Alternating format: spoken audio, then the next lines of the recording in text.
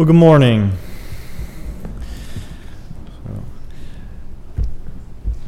I invite you this morning to open your Bibles to Ezekiel. Our study is still in the Gospel of Matthew this morning. We'll be continuing it, but I want to start at a place that I think is going to help us jump into the text this morning, to our study this morning. You know, in church, using the word lost probably brings to mind immediately those who are lost, who are separated from Christ, who have not experienced salvation, and the joy that comes with salvation, the joy that David prayed for in the midst of his sin to be restored to him, for the fellowship that comes through the body. So we enjoy the fellowship of the Father, the Son, and the Spirit. And yet, as we'll see this morning, there is another term, I guess maybe not another term, another meaning behind the term lost that is rightly and appropriately applied to us at times. And it's to that meaning we're going to give attention this morning. But there's also a great context behind the text that we're going to look at this morning in Matthew, a historical context, one that I'm really being unfair about this. All we're going to do is read 2 verses for what could be 2 or 3 studies in and of themselves.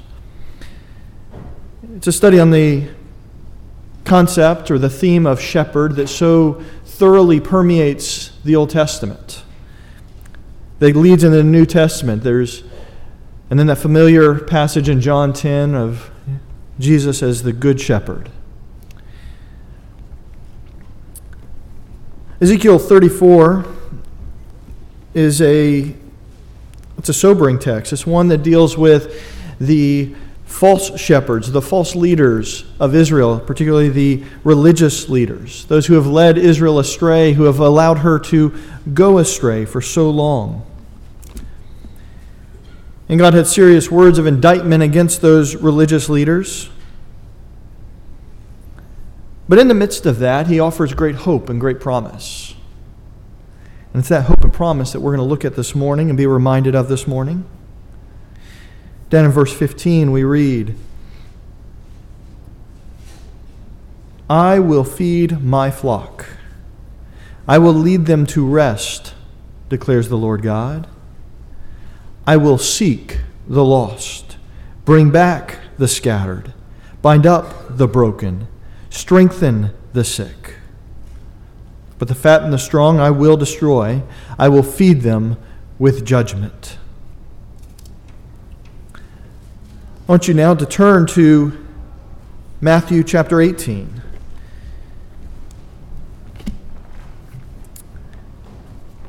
Picking up in our study, we're in verses 12, and I'm going to read verses 12 through 20, and I want you to have this context in mind because this is a text that we'll look at this morning, but it's a text that often has a different connotation, at least in many church traditions. One that does not necessarily have that seeking, that shepherding aspect to it. We read in verse 12 of Matthew 18, Jesus speaking and saying, "What do you think? If a man has 100 sheep and one of them has gone astray, does he not leave the 99 on the mountains and go and search for the one that is straying? If it turns out that he finds it, truly I say to you, he rejoices over it more than over the 99 that have gone astray. So it is not the will of your Father who is in heaven that one of these little ones should be lost. If your brother sins, go to him, show him his fault in private. If he listens to you, you have won your brother. But if he does not listen to you, take 2 or 3 more with you, so that by the mouth of 2 or 3 witnesses every fact may be confirmed. If he refuses to listen to them, tell it to the church. And if he refuses to listen even to the church, then let him be to you as a Gentile and a tax collector.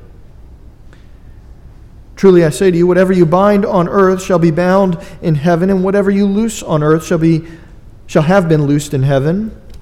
Again, I say to you that if 2 of you agree on earth about anything, that they may ask, and it shall be done for them by my Father who is in heaven. Pray with me as we begin our study this morning. Father, we thank you for the theme we've been reminded of in our scripture reading, even in our worship this morning, that you seek and save the lost. Father, it begins with those who are far from you. But Father, we praise you and thank you that so many of us gathered here together this morning have been brought near. You have found us, you have called us, you have brought us in to your fold. And Father, we thank you for the ministry we're going to look at this morning. For the ministry of seeking and returning and rescuing those who are your sheep.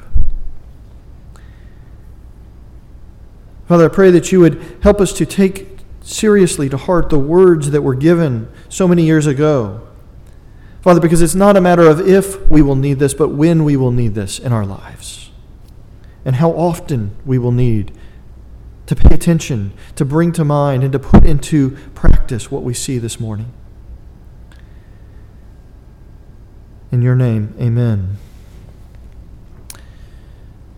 If you've been with us for any amount of time, Jesus is answering the question here in Matthew 18, who is the greatest in the kingdom of heaven? If you go back to the beginning of chapter 18 and you remember the context, sheepishly drawn forth from the disciples was what they had been talking about earlier that day. Which of us is Daddy's favorite? Which of us is Jesus' favorite? And then from there, who is the greatest in the kingdom? And as Jesus pried that answer from them, he begins to answer that question, one that they were too afraid, too embarrassed to actually verbalize in front of him until he drew it out. And as he began to answer that, he, you may remember, went back and first identified spiritual neediness, that spiritual poverty, what we see at the beginning of the Sermon on the Mount as that component which makes one great in the kingdom, is being weak. Remember the words of Paul, the weak things he has made strong to confound the wisdom of the wise.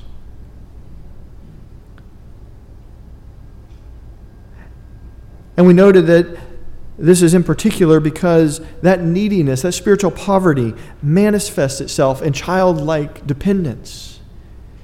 And it becomes the perfect platform from which God's greatness can show. All the more because these are those who are weak, who acknowledge their weakness, who recognize their weakness, who come to him in prayer and in supplication, daily asking, Lord, help. Jesus then pivoted from there to a discussion we looked at last week that we got to listen in on, to a discussion of the seriousness of sin. Because of the harm that sin does to those who are within the kingdom, to those who are spiritually needy. But it wasn't just a warning not to cause others to sin, you remember. It was also a warning to each of us to examine our lives, to weed from our lives those things which do cause us to stumble. Those areas of sin we do have in our life.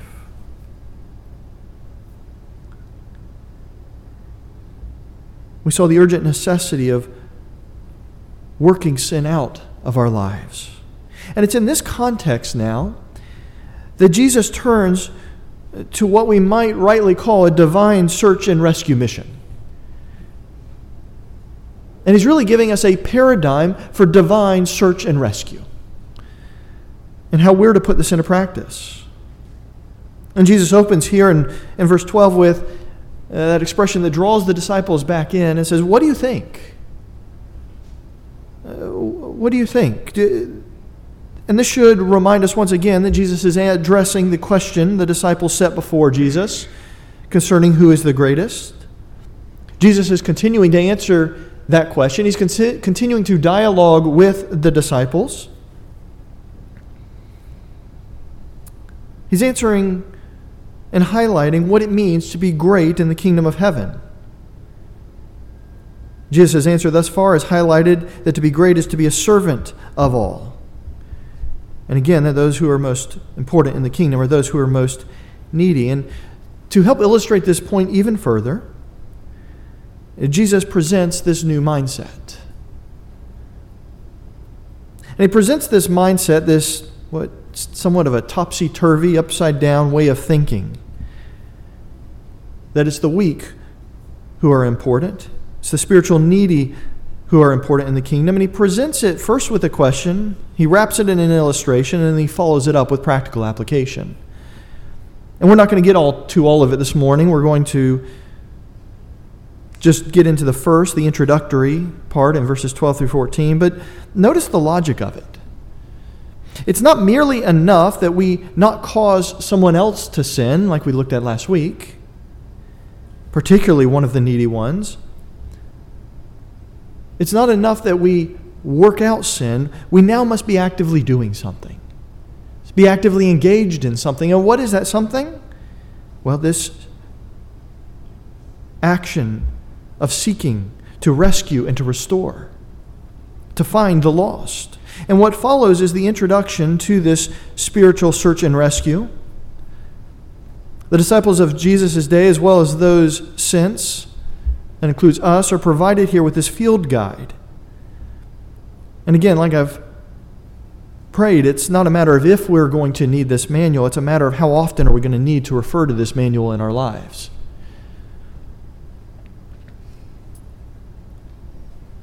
In verse 12, Jesus pulls out the canvas and begins to paint a picture. A picture that may be a bit foreign to us today, since there's not many of us who spend time with sheep. I said not many of us, I know there's a few. But this was not only a common scene in the ancient Near East, it's a common metaphor throughout Scripture. And there's a temptation when you come to these passages to want to start talking about sheep, about how dumb they are, about how difficult they are. I saw someone sent me a video and said, here's the example of my Christian life, and I couldn't help but agree. It's a sheep that's trapped. And finally, after what it sounded like it was hours of effort of getting the sheep out, it leaps out of the ditch, one jump, and it leaps into another ditch and is stuck again.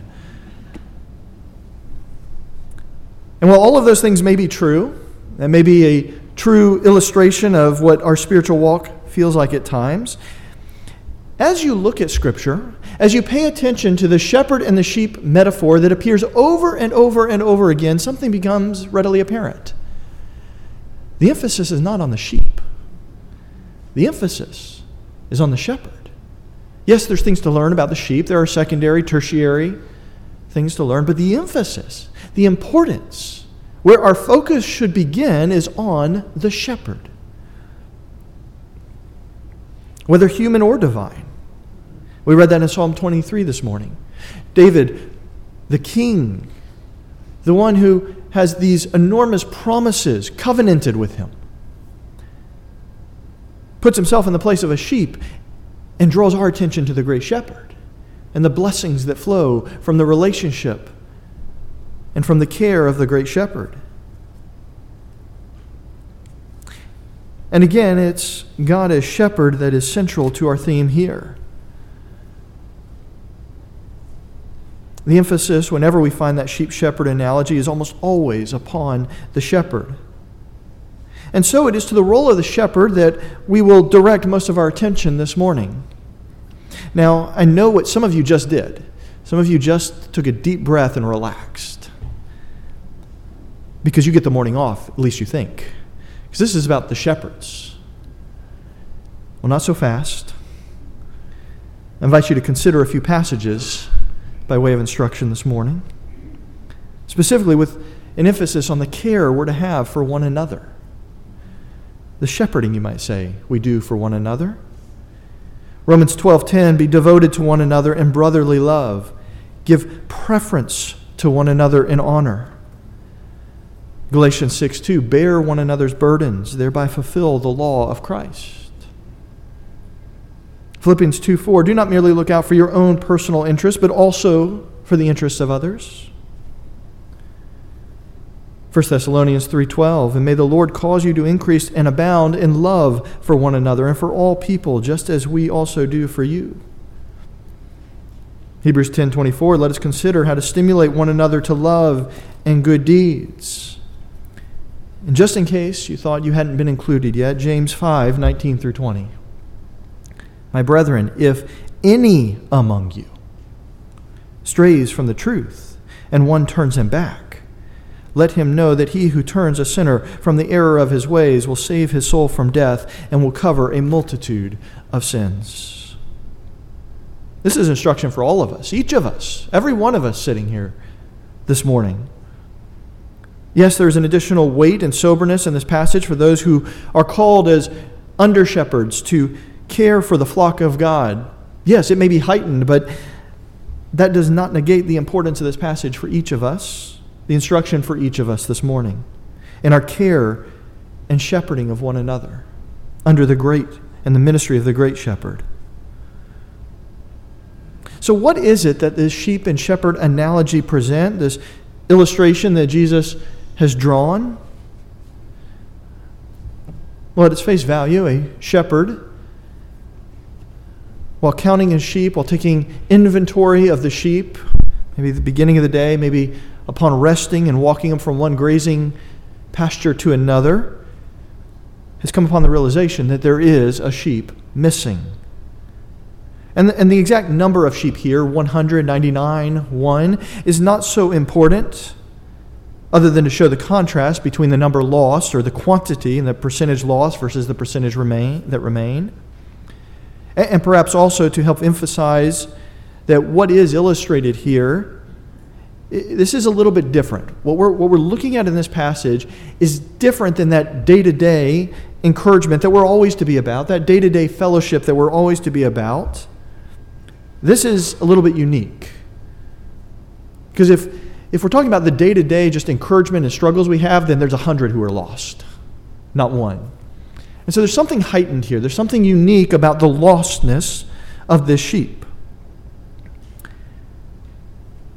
It's reference to something more serious. This is sin that has not been repented of. It's sin that they are not struggling against. They have given into. They are enjoying their sin. This is sin that may draw one out of fellowship with other believers. It may isolate them. It may, in fact, do great harm and damage to their physical and spiritual well-being, and perhaps even to the rest of the sheep at large. So what does the shepherd do when he realizes that one is missing? He's taken stock. He understands. He sees one is missing. He sets out in search of the one. I like what one commentator noted. He said shepherds actually became rather skilled mountaineers in Israel, as they had to hunt high and low, because sheep had a way of finding themselves in unique predicaments that required extra skill to extricate them from. But he sets out in search of the one, leaving the 99, the others behind, not abandoning them, but rather his focus and attention has shifted. Priorities have been altered. The one in need of restoring has become more important than the 99 in sense of urgency. Again, it doesn't mean that they're loved more or the 99 are loved less, but rather in prioritization of the sheep, the one missing needs time and attention and has become temporarily the most important sheep. And to help bring this illustration home, if you have children or grandchildren, this happens, doesn't it? One child may become more important, more significant at any given moment than the other children. Again, it's not that you love the others less or think of them as unimportant, but the greatest in terms of attention, need, and focus and effort is the lost or the hurting one. I remember a late night game of flashlight tag when I was about 12 years old, and my youngest brother introduced his forehead to the corner of a chimney, and the result was a rather significant head wound. I carried him home, and it was ugly. There was a good amount of blood. And I remember knocking on the door, and when I knocked, I tried to comfort my parents, saying, it's probably not as bad as it looks. Tells you how bad it was. Well, tending to him, caring for him, getting him medical help became of the utmost importance. My importance became very little at that moment. It's not that my parents didn't love me, but taking care of the hurting one, the one in need, became the most important. He was at that moment the most important child. In fact, it would have been parental malpractice to do otherwise, to try and give us all the same amount of attention and concern at that moment. But notice too, the focus of a shepherd. There is a tenderness. There is a seeking. There is an urgency. There is a rescue involved. That needs to be in focus as we look at this passage. It will become very important as we move next week into the following verses. Because the shepherd isn't setting out with a chip on his shoulder. He's not setting out in anger or frustration with the sheep. How do I know that? Well, because I've seen what Jesus does when he looks over all of Jerusalem. I've looked what it says when he sees them and sees them as sheep without a shepherd, lost. What does he do? Does he get angry at the fact that all the sheep are in sin? No, and yet he hates sin. We know that. He weeps over them. He has compassion for them. And that's the attitude of the shepherd. They don't approach the lost sheep as some second-class member of the body. We likewise are not coming as judges to evaluate the one sinning at this moment. Rather, we, like my bleeding brother in the moment, we are focused on the search and the rescue, the binding up of the wounds. Our commitment to the one we're seeking should be stronger than that of the Hippocratic Oath, which promises to make every effort to heal and to help all who are sick, regardless of status or race, regardless of whether they are enemy or friend. We must apply, the shepherd must apply whatever spiritual balm is necessary, whatever effort is necessary in their efforts, in their attempts to search, to rescue, and to restore one who has lost their way. Regardless of their culpability and whatever caused the stumbling into sin, they now have a severe self-inflicted wound and they're bleeding out. The question is, will you make the effort to get to them in time? You see, there's another great concern here, one that I think we're always in danger of falling into.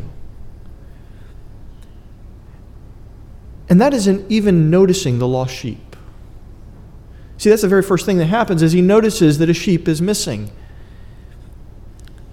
And while being lost does not always imply that they're missing from fellowship, when we begin to move this application into the church and the body of Christ, it often implies that they're missing from the fellowship. That's often the reality. And it may be easier in a smaller fellowship to notice those who are missing, but it still takes effort. It still takes time to pay attention, to seek after those, to check on those who are missing, to identify the reasons why. How are you doing in this area? When you show up on Sunday morning, do you even take the time to notice who's not here? The shepherd diligently looks over and counts the sheep. Are you actively looking at who may be missing? Who may be hurting? Who haven't you seen in a while? Who haven't you talked to in some time? And if you've taken notice of them, are you actively reaching out? Are you doing something? Are you setting out on mission?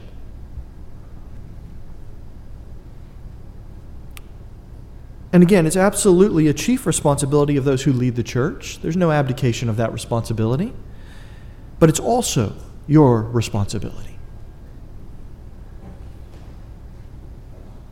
You're to be part of the work of seeking, finding, and restoring that we see here. Don't jettison that responsibility because you're not an elder, you're not a pastor, you're not a Sunday school teacher. James says, if any of you go and find any of these who have sinned.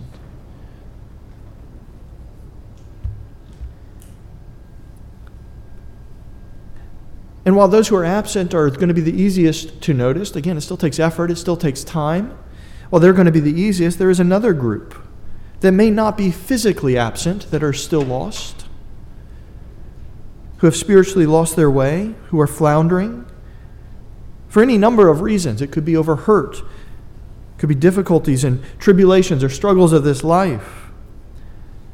could be selfishness, could be some other temptation, and they're lost in sin. They haven't given up coming on a Sunday morning. They haven't given up coming and being around the body, but they're growing more distant as they've lost their way, as they are clinging to the sin, unwilling to confess it, unwilling to repent of it, unwilling to change. So how do we find these who are lost? How do we even notice they're lost to begin seeking after them? You tell me, what would you do? You don't have to say it out loud. But I want you to think about it. What should you be doing? How would you identify these type of persons? Look to your left, look to your right. How do you know that person isn't one of these? How would you know they are one of those? Well, the simplest answer is we need to be involved in one another's life, don't we? We need to be involved in one another's lives to such an extent that we recognize when something is not right. Elise describes having grown up in her church, and she was there from a young age, and she had all of these older women who knew her. And she talks about the blessing that was, because she would walk down the halls, and there might be a day where she's walking down. They say, "How are you doing?" She says, "I'm fine." And they say, "No, you're not.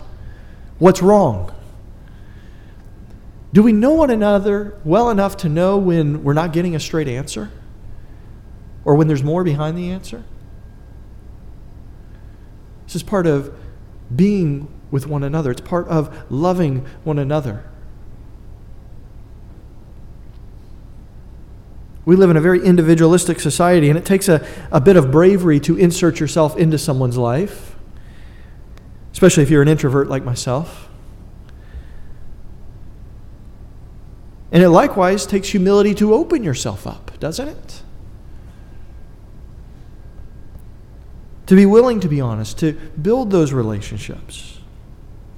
But you know what? It gets even harder when there's sin involved.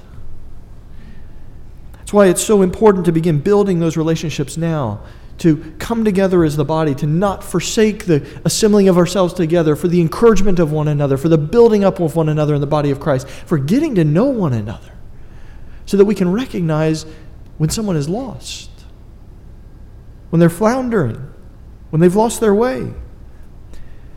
But build those relationships in the times of sunshine and laughter, so that when the times of doubt, the time of sin, the time of despair, the time of gloom arrives, it's easier to recognize and seek out one another.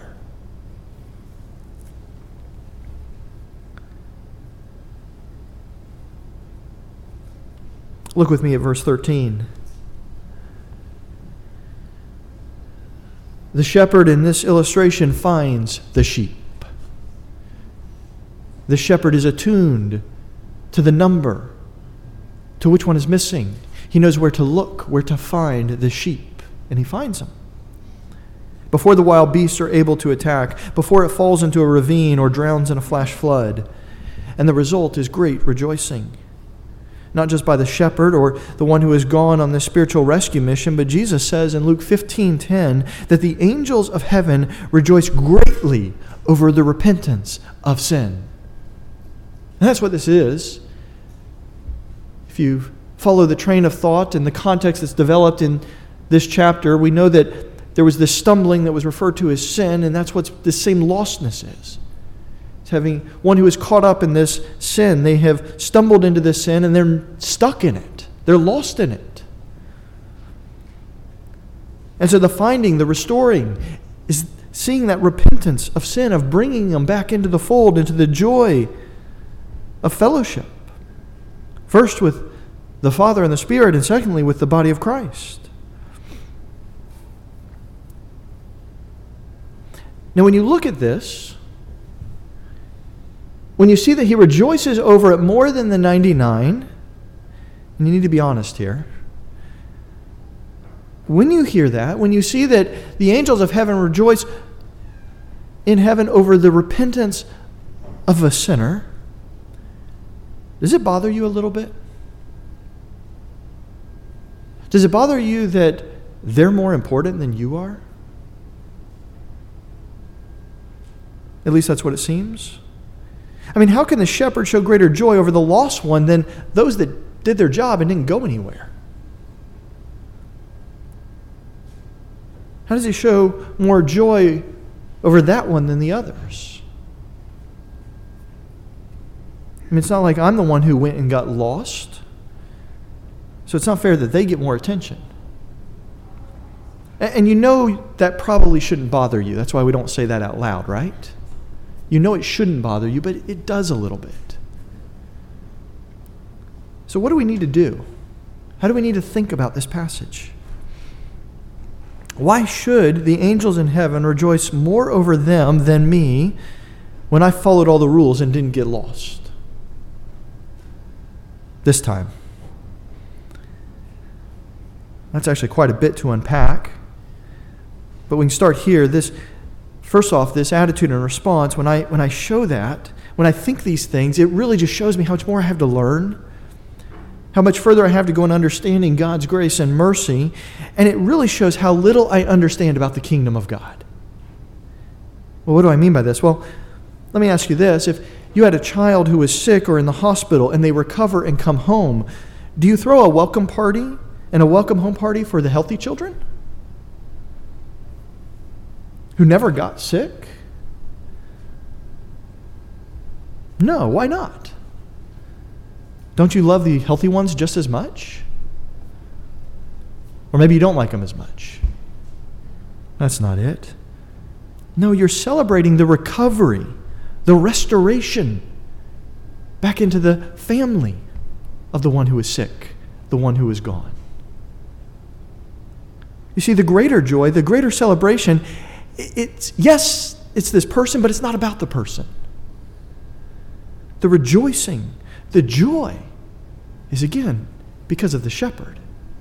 It's because he's found them. It's because he's restored them. That's where the joy and the rejoicing comes from. Yes, this one becomes the catalyst, but the joy, the rejoicing that we all participate in, that we're all sharing in, is watching a sinner come to repentance and watching the grace of God manifested yet again, watching the kingdom of God shine forth in this world. And that's what we all should be able to rejoice in.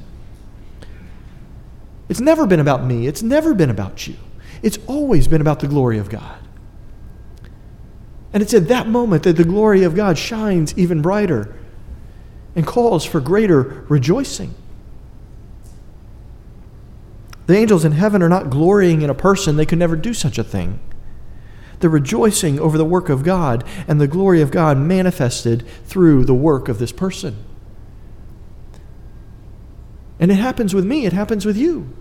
When we repent over our sin, when we change our ways, we should celebrate greater where the glory of God more clearly, or is more clearly demonstrated against the backdrop of sin's darkness.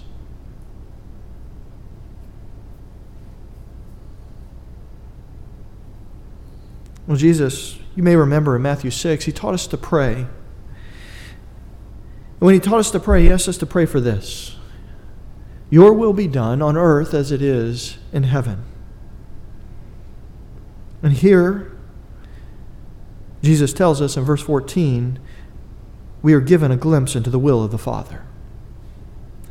It is not the Father's desire that any of these sheep, these little ones, be lost. You probably notice I'm not using the word perish. It's probably in every one of your translations. It's because I don't think it's the right translation here. The word translated as perish, apolumi, most frequently does mean to destroy or to perish or to pass away. That's true. But like many other words, it has other nuances and other meanings depending upon the context. Our English words, we have many of them that have multiple meanings. Think of the word trunk and start to think about the number of different meanings that come from that. And so when we look at uses of this term in the Old Testament, when it was translated into Greek, particularly in similar contexts, we find that the term more often means lost, not perish. For example, Psalm 119, 176, I have gone astray like a lost sheep.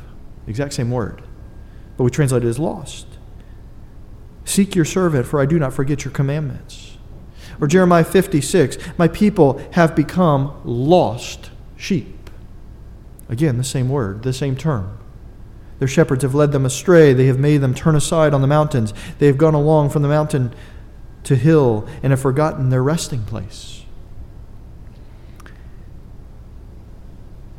Ezekiel 34:4, speaking of the false shepherds and condemning them, he points out those who are sickly you have not strengthened, speaking of the sheep. The diseased you have not healed, the broken you have not bound up, the scattered you have not brought back, nor have you sought for the lost. Same term. But with force and severity you have dominated them. So God says, and we open this morning with it in Ezekiel 34:16, I will seek the lost. Bring back the scattered, bind up the broken, strengthen the sick. I would suggest that the right translation here, in light of the context, especially the historical context of this imagery, is the term lost. And that perish creates confusion, misses the point, at least in our English language. And it's because we see it there right in Ezekiel 34:16, God's will is that his people care for his sheep and seek them out so that none are lost. Put another way, God's people must show God's concern for caring and watching out for one another. And again, it is certainly the job of the leaders, but not only the job of the leaders of the church. It's a job for every one of us, each of us sitting here. Because again, what does James say? My brethren, if any among you strays from the truth and one turns him back, let him know that he who turns a sinner from the error of his way will save his soul from death and will cover a multitude of sins. We will look more next week into how we begin to apply that. We get a much more practical introduction into this search and rescue template and guide. But for this morning, the question really is just centered on this imagery that we're given is, how are you doing? How are you doing in identifying the lost sheep? How are you doing in seeking the lost sheep? Are you paying attention to the body of Christ? Which, by the way, do you realize what that implicitly requires and demands? How do you know if someone's missing if you're not with them? A lot of people today talk about doing church elsewhere. Friends, they'll post something on Facebook or Instagram, picture of a beautiful sunrise on the beach. I would have loved to have been there. Saying, I did church this morning, just me and God. Well, that's sweet, but that's wrong. You can worship, you can fellowship, you can pray to the Lord by yourself, but you cannot do church by yourself. You cannot do fellowship by yourself. You cannot obey a huge percentage of the New Testament instructions or Old Testament instructions by yourself. Are you seeking after others? Are you willing to lay aside or change your priorities, lay aside your wants and desires to go after others? Are you viewing others as God sees them? Are you weeping over them? Or are you becoming embittered against them? When you go to seek and to save, do you go in judgment or do you go as a shepherd? Do you go to beat them back into the fold or to carry them back into the fold?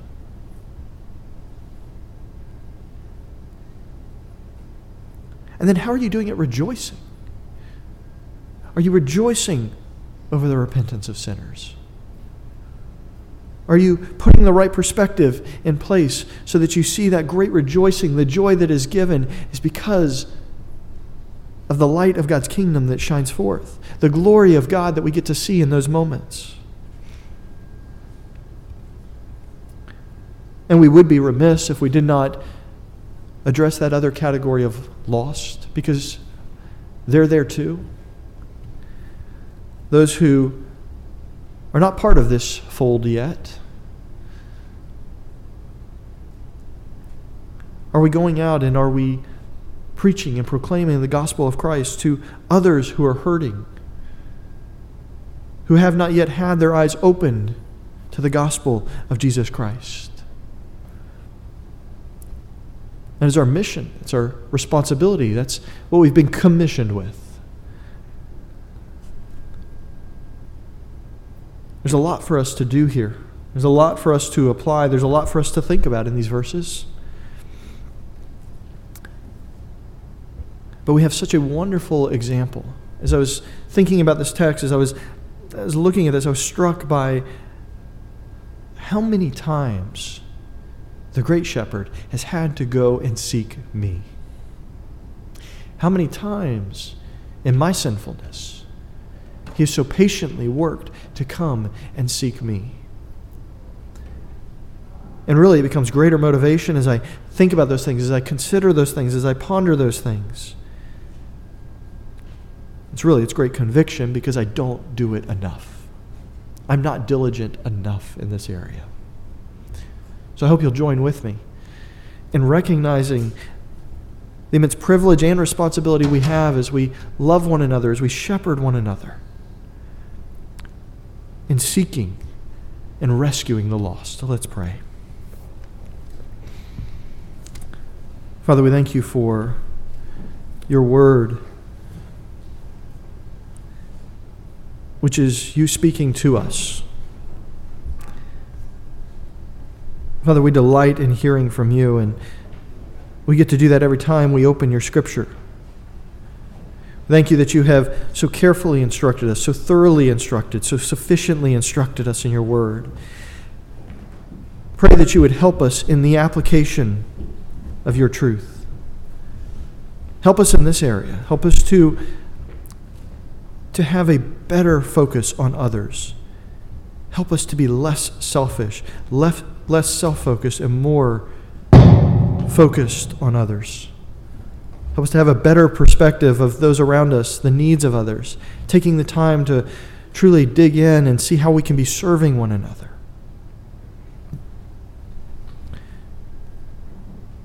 Help us as we enter into the rest of this text and we consider what is frequently called church discipline. Prepare our hearts, prepare our minds. Help the context that we've looked at this morning and in the previous weeks, help it to provide a safety net around how we think about this difficult subject in the weeks to come.